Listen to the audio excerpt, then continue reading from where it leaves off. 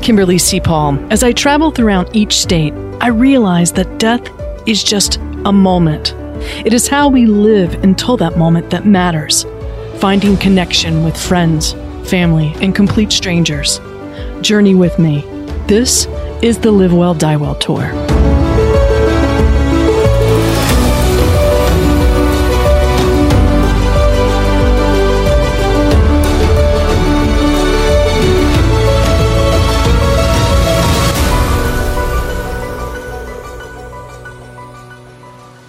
Hi, everybody. This is Kimberly Paul with Death by Design podcast, and today I am joined by Dr. Jody Stern, which we met several months ago when I was in Greensboro. Jody, Doctor, well, what do I call you? Is it all right if I call you Jody? Yeah, sure. But you are a physician. You work for Cone Health in Greensboro, North Carolina. So tell me, what do you do there? So I'm a neurosurgeon. I'm actually in a group called Carolina Neurosurgery and Spine Associates, which is a large private practice group in North Carolina.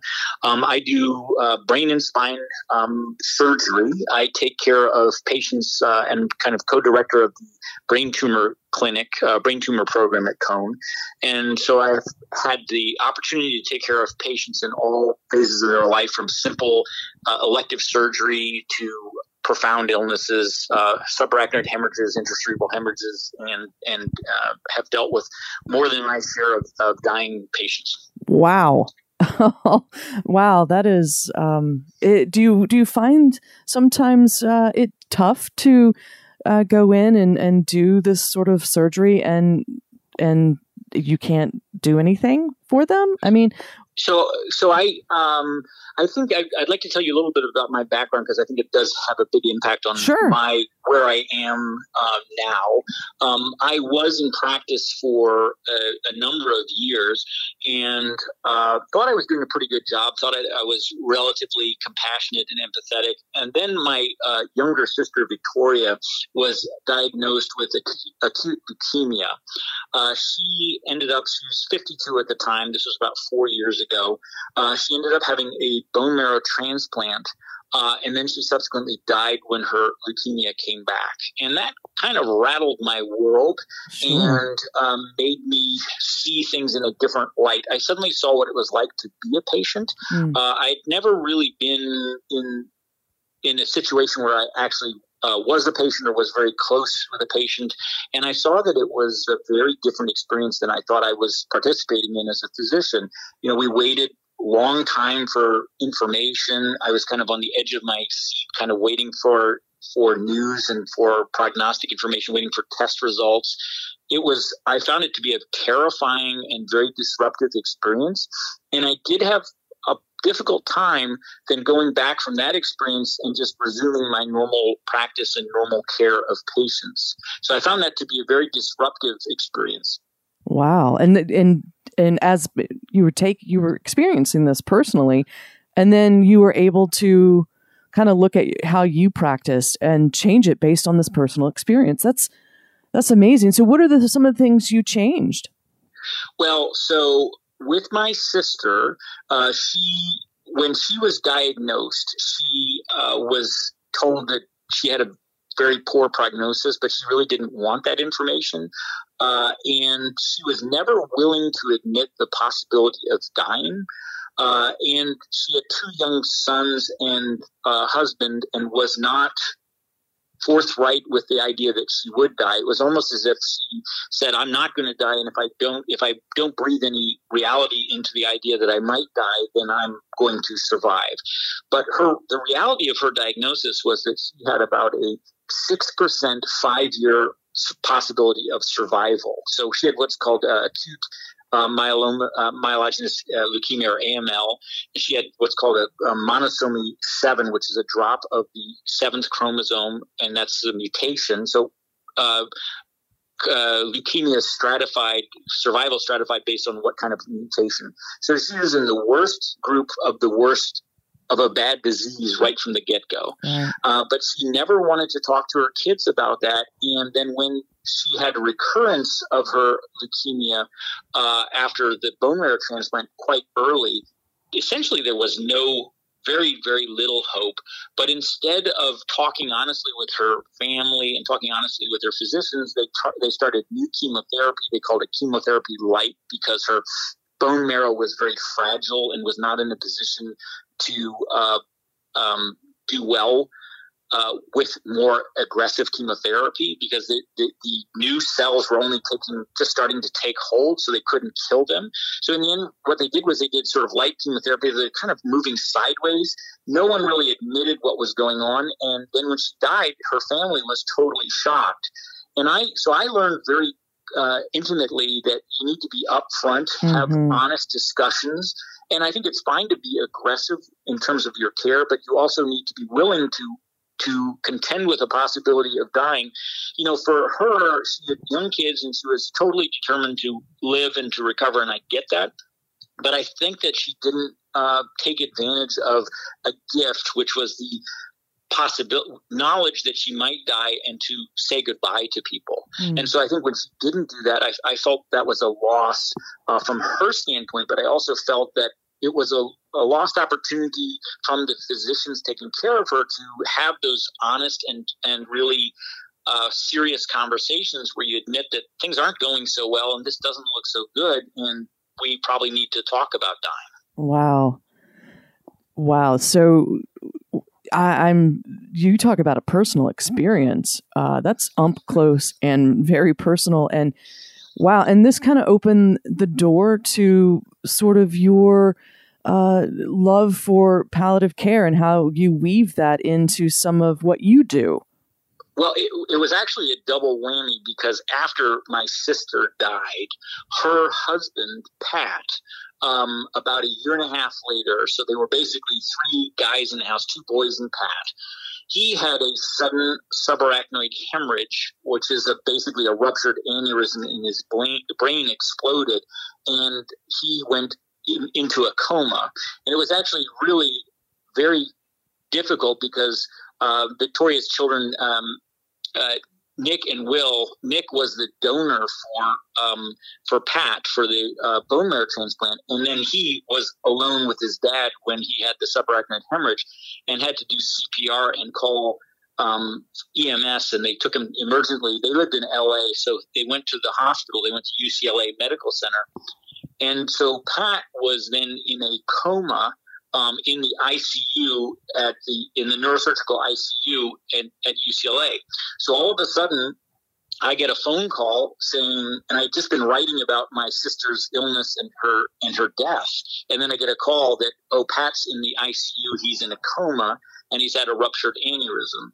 And the thing is, this is now kind of where I live, because I take care of people with this sort of thing all the time. Right. So I was already the healthcare power of attorney for Pat, and I'm the only doctor in the extended family. And so I was a neurosurgeon, so all of a sudden I was really in the thick of things.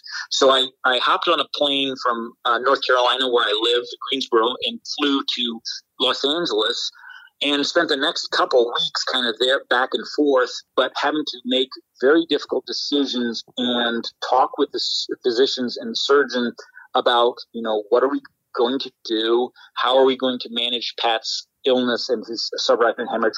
How are we going to make decisions? And it was the total opposite of Victoria's experience, because he was in a coma. He never woke up. And it was an immediate illness instead of a prolonged illness. My sister was coherent and totally with it and able to talk and participate with her family until she had a cardiac arrest as a result from sepsis. But she had a year and a half or a year where she was totally participating. Pat was kind of lights out from the time of the hemorrhage. And this was a guy who was a venture capitalist, super active, ran 5 companies, kind of a totally powerful, engaged person. And all of a sudden he was in a coma. And I remember I flew to LA. This happened I got news of this on a Saturday night. I flew to LA on a Sunday morning. I arrived in Los Angeles at the Ronald Reagan Medical Center. We sat around waiting for the surgeon. One of the things that was really nice, and what I realize is you remember the kindness, the small kindnesses of other people, which make huge differences.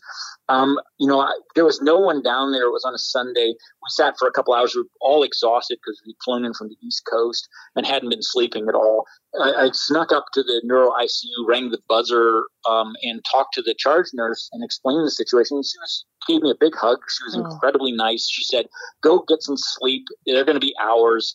I'll call you when they're getting done."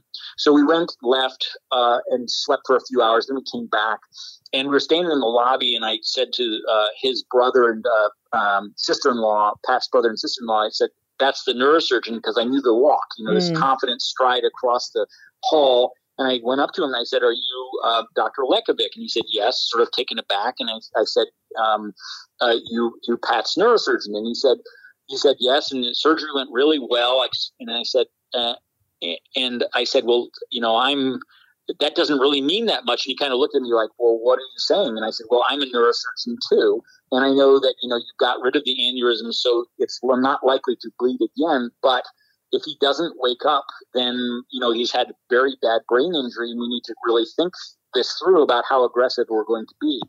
And so from that experience, I saw what it was like to be on the receiving end of medical care, having to make decisions for a family member, how different it is to be on that end. And, when I talked to Dr. Lekovic was super, and he was very encouraging and very compassionate. And he said, "Well, don't let them put in a feeding tube or a tracheostomy.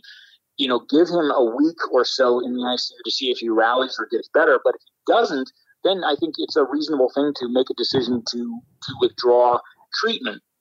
But when I did, is I felt like I was kind of pushing against a sort of systematic kind of protocol-driven care, where they would do surgery, then get him through the acute illness. You might need a shunt put in. They would put in the feeding tube and the tracheostomy, and then they would send him to a nursing facility. And I just said, "No, we're not going to do that." And what I recognized at that moment was I knew Pat because we were very intimately involved in all of my sister's care, and I've known about him, and I knew his life. And I realized that these people didn't know him at all. They knew he was kind of a head on a bed. He was basically a medical condition that they were treating, but they didn't know any of the backstory, and they didn't know what he would have wanted. And what I saw was that, we decided to draw some lines, to not put in a feeding tube, to not do a tracheostomy, and that we were going to back off. And what was amazing to me was that I discussed with his two boys. I told them, it was a very tearful conversation, but I told them, he's not doing well. We're going to give him a week. I flew back to Greensboro and did a bunch of surgery because I had canceled a bunch of surgery. And then I flew back. I said, at the end of that week, if he's not better, if he hasn't rallied, then we're going to let him go. And what I was expecting was a whole bunch of resistance and they were clearly very upset. But what was amazing to me is by discussing it with them, they felt empowered, and they felt that they were able to participate. They started talking about funeral planning, but it was a change in them. And they said this was much easier for us than it was for our mom, because with our mom, we thought that she was going to make it. We were always told that she was going to get better. And then when she died, we were completely shell-shocked because they trusted their parents that when they said, "Oh, she's getting better, she's going to do fine." And the reality was she was never going to do well. And then with Pat, we said, he's not getting better. And this is not the life that he would want to live, being in a nursing home, never waking up, being constantly tended to. And they were totally supportive of withdrawing care or saying, let's withdrawing treatment, let's back off. So the problem I had was, so that was a revelation to me. But the other thing was that the palliative care only got involved after the decision was made to withdraw treatment. And I thought that was a terrible loss, because what we really needed was involvement of those resources as we're going through this whole journey.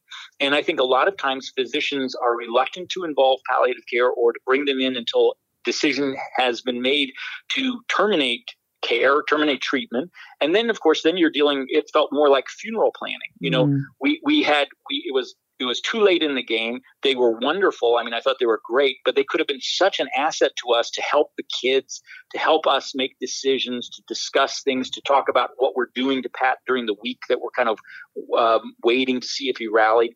And so I am a huge believer in palliative care. But the problem is a lot of times those resources are not applied early enough in the care of a dying or very severely injured patient. And I feel like that's a total loss. I actually think that's more of a problem with the physicians who are rendering the care than the palliative care people who are ready and able to participate. And so I feel that one of my realizations was we need to do a much better job of more early integration of palliative care, hospice care. You got to talk about dying. You got to talk about what's going to happen, and you got to go through these steps rather than waiting to the end of the line to then make decisions. Well, how do we change that with the medical community? And we tend to say that a lot in the years that I've been with hospice, but I feel like if we empower the individuals and teach them about palliative care, maybe they can ask for it. But how do we work with our colleagues within the hospital to inform them of how powerful the palliative care team can be far before it's like withdrawing treatment? What is your opinion about that? Well, so this is my mission, okay? And this is why I am now very focused on that. And one of the goals that I have, I've written a book. I couldn't find a publisher. I now have an agent. I'm rewriting sections of it, and I've written several articles for the New York Times, which have been published in the New York Times, and it's all about this process. Like, one of the things is I think you need to enlighten the medical community, the physicians who care for patients, that I think it's a sense of ownership. Like, if I involve palliative care, then I'm admitting defeat, or I'm saying that we're not doing well. I think that needs to go away. It needs to be, I'm getting palliative care involved because there's lots of issues here, and this is a traumatic experience for the patient and their entire family, and we need to address those issues. So one of the things I'm doing is I work in my own neuro ICU. Marlene Golden is the medical director, and she and I have been trying to put together end-of-life process in our ICU so that we can better transition patients and we can integrate the care between all of the providers. So I went and talked at the Schwartz conference in Boston, and I think that there's a wellspring of very, very passionately interested, motivated, caring people who are ready to help us make to change the way we practice medicine. But I think that it's going to take all the participants to agree and be willing to do it. In the ICU, one of the articles that I had published was about moral distress in neurosurgery.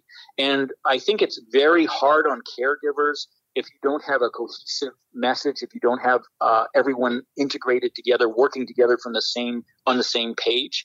One of the things that I see a lot is continuing care for patients who are already brain dead, and patients and the families don't want to accept that they are brain dead. And then what do you do? How do you talk to them? How do you say, this is not reversible. We're actually hurting your loved one rather than helping them. We need to let them go. These are very, very difficult decisions, but at the same time, if you keep going and keep doing care in someone who is already brain dead, you cause a lot of moral distress in the caregivers who feel that they're doing things that aren't really helpful for the patient. They aren't really reversing any of the suffering and the tragedy, and in fact, they're causing more suffering.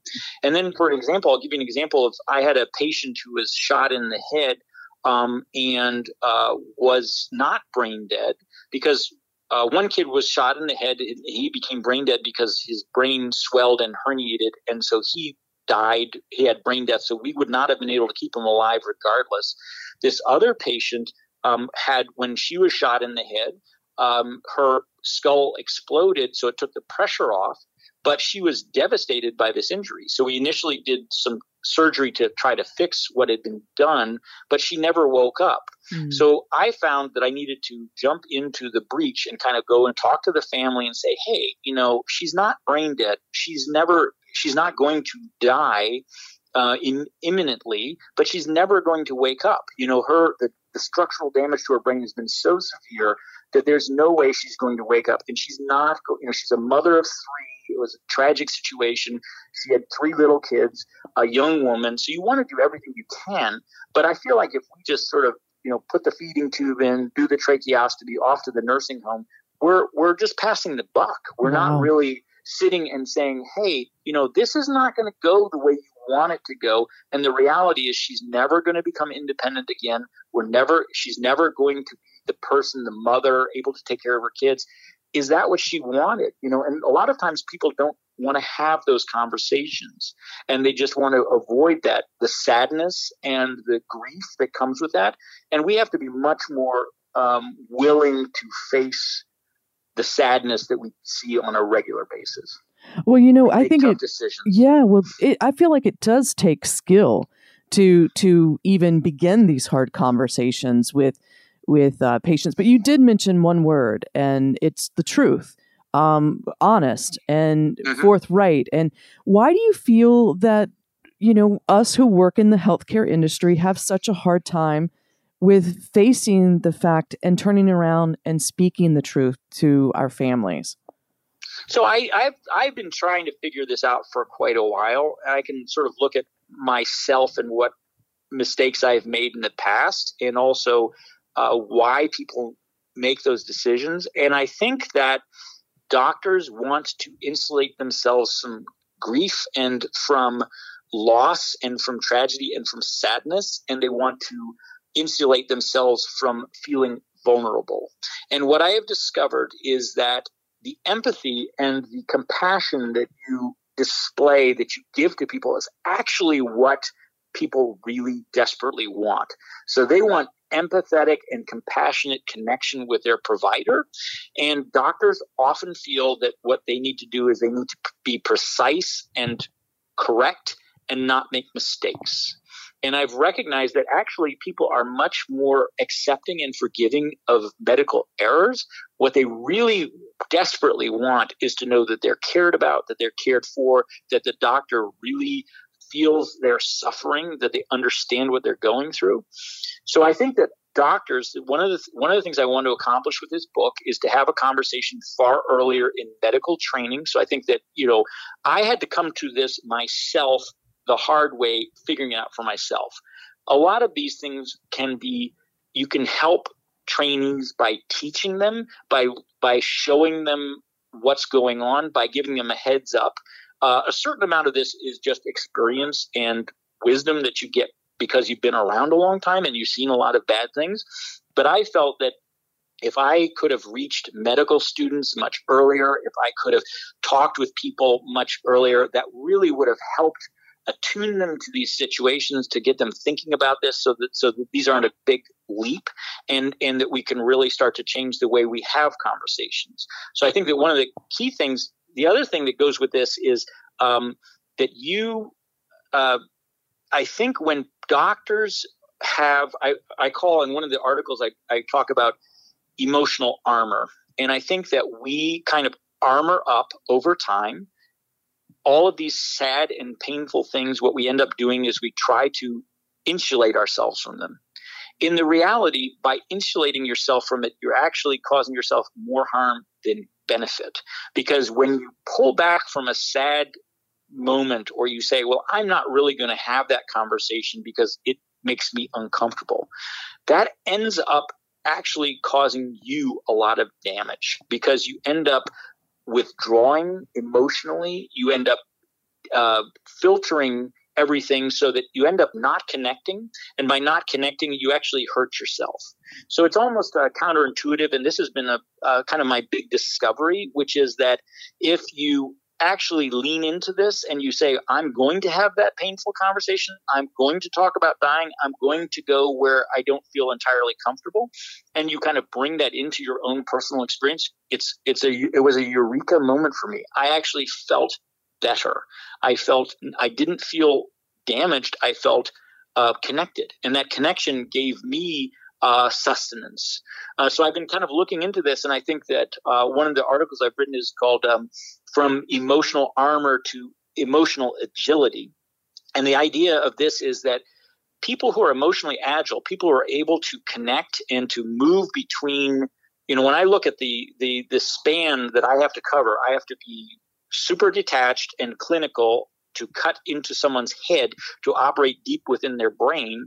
And at the same time, I have to have a connection with that patient. So the problem is, if I'm super connected to the patient, then I'm going to have a very hard time having the distance to be able, and the dispassionate connection to be able to do surgery.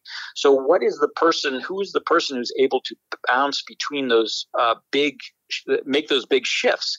And the answer is, it's someone who has emotional agility, who can be vulnerable, allow themselves to be vulnerable, allow themselves to feel sad, and then able to bounce back and say, well, now I have to do surgery and I have to, put on my game face. And it's really kind of hard, but I've discovered that actually, if you do that, I don't feel burned out. I feel empowered. I feel excited by my job. I feel energized. And that's one of the things I want to communicate to other people, which is, by leaning into these sad things and by going to the place of vulnerability and grief, it actually opens doors rather than closes them. And I now look at that emotional armor that I was wearing, and I say, I think it was irreparably damaged when my sister became ill and when Pat died. But now I've discarded it. I don't need it anymore. And what I really want, and I know that I'm on the right track, because what happens is you get into a negative loop where you get distant, you get uncomfortable talking about sad things, so you kind of withdraw, and that ends up leading to a bad place. That ends up leading to burnout. I had just the other day, I had a very sad experience with a patient who is dying. I had done surgery on him. We tried to do everything we could. He's not getting better. I had a conversation with his wife, who's a nurse, and I said, look, this really isn't going well. You could do some feedings, but he's not going to do well in the end. And you have to kind of honor his wishes and say, well, maybe we're just going to keep him comfortable, but we're not going to put a feeding tube in. He's 80 years old. We're not going to put a feeding tube in. We're going to keep him comfortable, but we're going to transition to palliative and hospice care. And she needed me to say that, to give her permission to do that, so that she could feel comfortable making that decision, because that was the decision that she was wanting to make.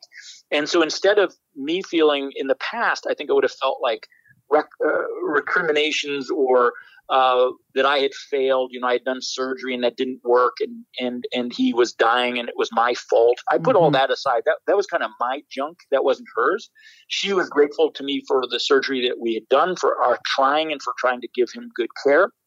And when I said, hey, we're going to switch gears here, we're going to honor his wishes, and we're going to let him die, it was like a gift, and so I was able to connect with her on a very deep level and say, look, we're not making it here. Let's let him go. And so that sort of has been a big change in my whole process and the way I do things. And so then she said, well, I'm going to connect with palliative care and we're going to move her to hospice. And so instead of her, yes, she feels grief. She's about to lose her husband, but she also feels that she's doing the right thing. And she had that moral distress feeling of, I'm keeping going, but my husband has already told me he doesn't really want this, and this isn't really in his best interest. So she didn't feel good about what was happening, but she needed her medical team, who she respects and appreciates, to say, this is the right decision. You're making the right decision, and you should feel okay with it. And so that's I am now a different guy than I was before I went through all this personally. And what I want to communicate to people is why that's important, and how we need to change, and how we need to make compassion the center of medical care, and how we need to really focus on these issues, because that's what patients want. Mm-hmm. That's what makes for good medical care. And you need to be able to flex. You need to be able to say, well, we're going to try, but you may not make it. And for a culture in which every single one of us is going to die. It's like we don't prepare, we don't talk about dying. It's like it's the boogeyman. Everyone's just uncomfortable mentioning it. Well, why not talk about it right up front? We're all going to die. And one of my professor in neurosurgery, he said that in England, when he went there, he said one of the English neurosurgeons said to him, he said, in America, you're so uncomfortable with dying that you whip everyone with plastic tubes up until the moment they die. And I just think that's a lousy way to take care of people. It's expensive, it's kind of cruel, and it's because we're not willing to actually, face the music. And that feels weird for us too, to know that someone's about to die or to try, extensive care during the end of their life, and yet not stop, take a moment and say, is this really what I would want? Why is it that doctors don't have this done to themselves, but do this to other people? There's a real disconnect in the care that we're providing patients. Well, I think you're doing some really mission-driven work when it comes to incorporating these types of conversations. You've gone from, being a neurosurgeon to a personal experience and this eureka moment. And I think you're a gift to other physicians. And how are you getting in touch with other physicians who don't have a personal experience and trying to show them this different way of approaching situations? Well, I want my book to be published. I think that will be important. I think that will be important if it does. Yeah. I'm going and talking at medical schools. I've been invited to speak at Columbia Medical School. Wow. I'm wanting to go to UNC, to Chapel Hill, to speak there. So I really want to get into medical schools. I think that this podcast is important. I think that getting articles published in the New York Times has made a big difference. They have a readership that's 70,000+ people. And so getting this word out, having these discussions going. And the other thing I found is that there's a huge cadre of like-minded people. Like when I went to the Schwartz Conference in Boston, this is all about medical care driven by empathy. Helen Rice is a doctor, a psychiatrist at Harvard, wrote a book called The Empathy Effect. This is all about how we change, how we do things. Training. I'm bringing a program to Cone Health with the blessing of Dr. Bruce Swords, who's the chief medical officer, Mary Jo Cagle, who is the COO, and Terry Aiken, who's the CEO, said, yeah, we need to bring this. We need to train physicians to have greater empathy. And then I'm setting up with Marlene Golden. I'm setting up a team in the neuro ICU to say we're going to do what are called unit-based Schwartz rounds, where we actually look at individual patients and we start to break down the silos. There shouldn't be a silo between nurses and a separate silo of doctors. We need to put everyone together so that we can kind of work together. And we need to really change the way we have conversations. In a neuro ICU, we probably do this every day or every other day or every few days, certainly, where we have these crises. And we need to have a way to help people through it. When I talked to Marlene, she said when her husband, Alan, was sick, he had kidney failure. They wanted to go to hospice care, and the doctors wouldn't let him do it until they said, well, enough, we're done. There shouldn't be there's a silo between palliative care and hospice and medical care. And that's crazy. Why do you only go to palliative care after you have decided to throw in the towel? Right. Where you really need them is when you're making those decisions. And the idea that input is a threat to the medical provider or the physician is, to me, a sort of form of lunacy. I just think you need to incorporate all of those things, because when you talk to patients or when you're on the receiving end of medical care, you suddenly realize this stinks. I don't like feeling so remote. I don't feel the compassion. I don't feel the connection. I don't feel anyone holding my hand. Patients don't, when they're in the ICU, a lot of times they don't touch their loved one. The loved one is often they're stripped of their clothes, they're stripped of their possessions. They lose their identity when they check in as a patient. They become a generic patient, and that's just a lousy way for us to take care of people. We are all going to be patients, and so we need to change the way we deliver care and the way we look at our patients. And our patients are us.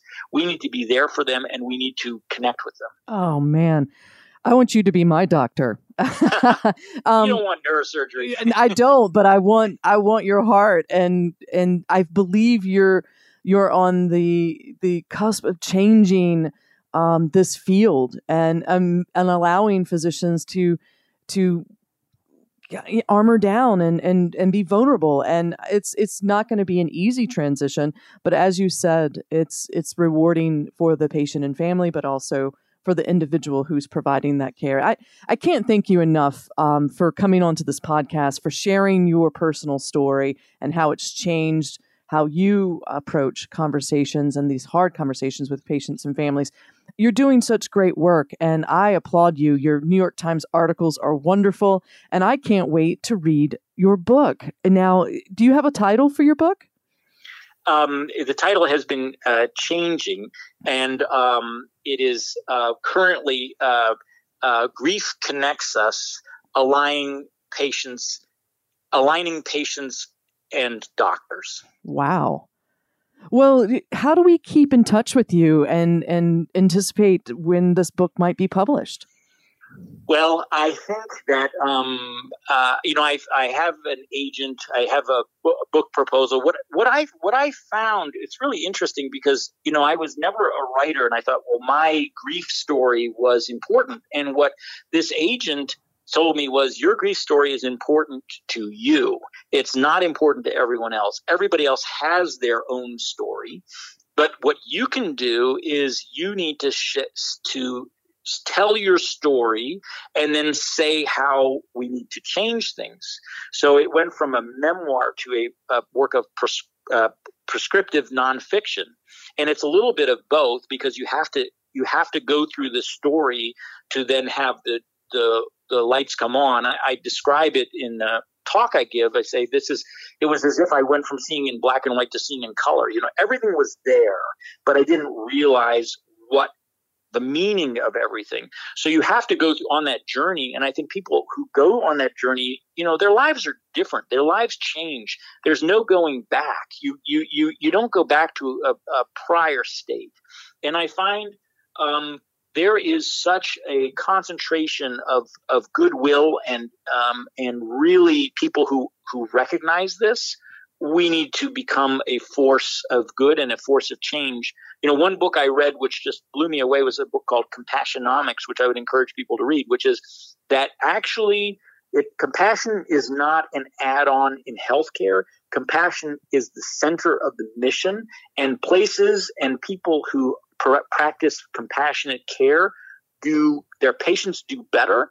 They have no shortage of patients. When I have referrals, I am blessed with a tremendous wait list because people want to come see me, and it's because I have that. I provide that compassion-based care.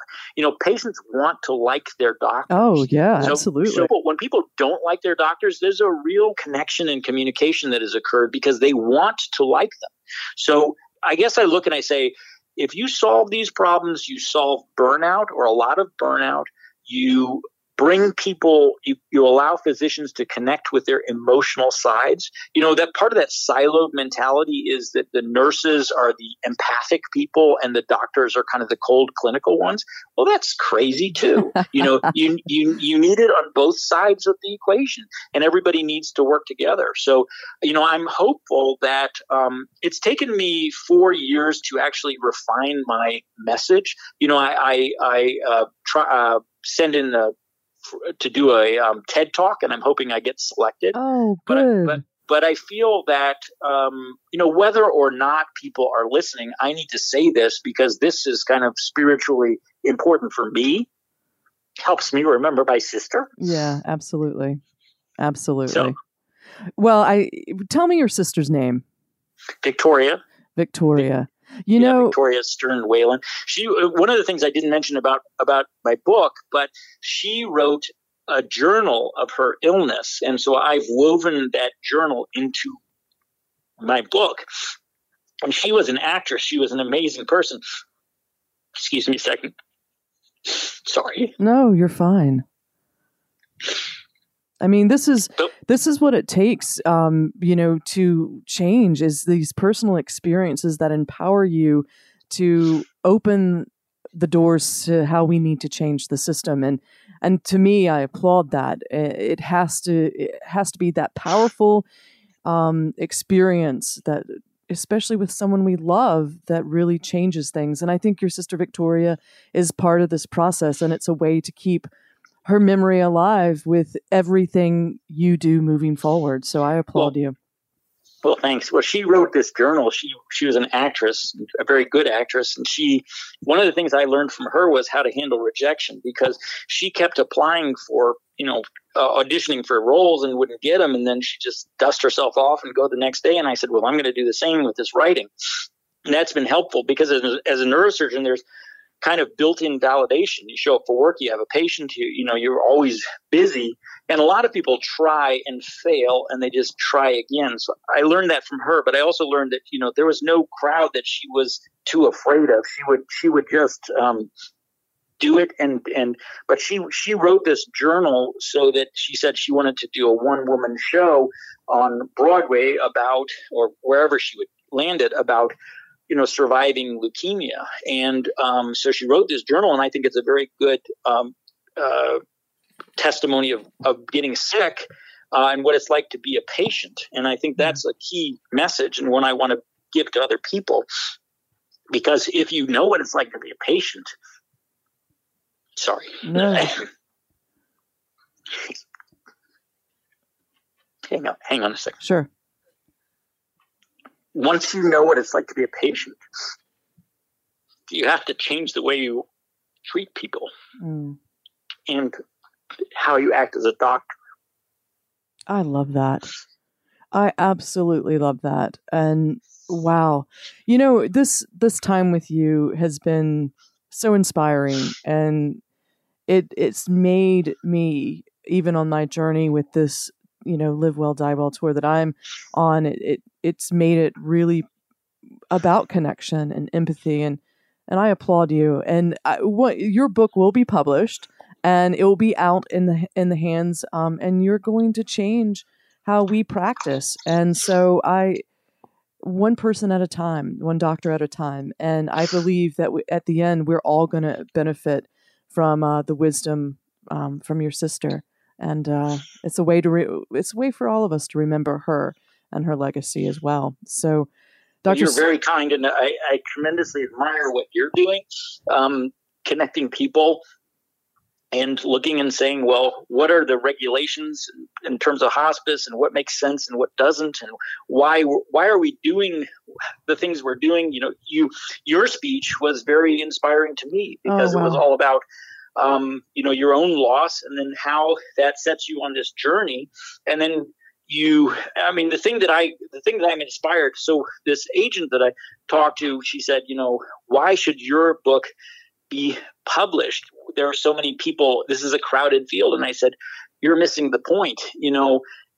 We all need to connect. We need to start talking with one voice. We need to change the way we're doing things. The fact that other people are interested and want to change things is inspiring to me.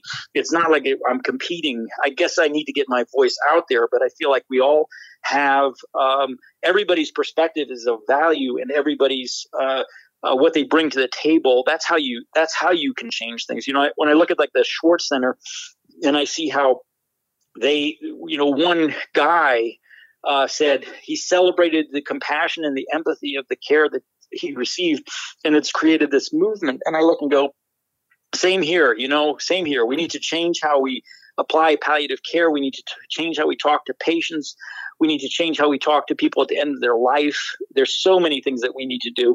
And that has to be not, I think when hospitals talk about it, they say, oh, we're going to add empathy to all your other duties. And it's like, You're missing the point. Yeah. Empathy is the foundation. Compassion is the foundation on which you build everything else.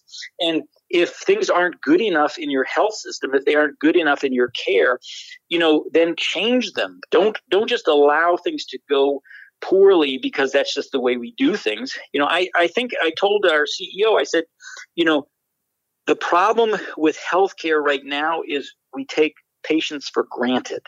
We just assume they'll show up. We assume that they'll wait 2 or 3 hours for their doctor. And, there are a lot of stresses and lack of capacity. I'm often late and I'm always apologetic, but I've got so many things going on. But the thing is, we can't take patients for granted. We can't assume that they'll just be there. We have to really provide the nurturing, supportive care that really we should be providing, not just technical exercises. For me to be a neurosurgeon and just do surgery after surgery and it's all technically perfect but soulless, that's not good enough. Right. That's not what people want or need. What they want and need is that connection and a partnership with their doctors and in their care. Absolutely agree. Well, I'm really excited. I can't wait to see how this evolves, whether it's, New York Times articles and when your book gets published. I do believe that you are a special human being and you're a doctor that leads with his heart, but also is a very technical and clinical person that can do really hard things. But I'm so glad that you entered my life and shared with me your story of your sister and your brother-in-law. And if there's anything that we can do here at Death by Design podcast, or while I'm on the road to support you, please ask. And I look forward to seeing your book published. And we wish you the best.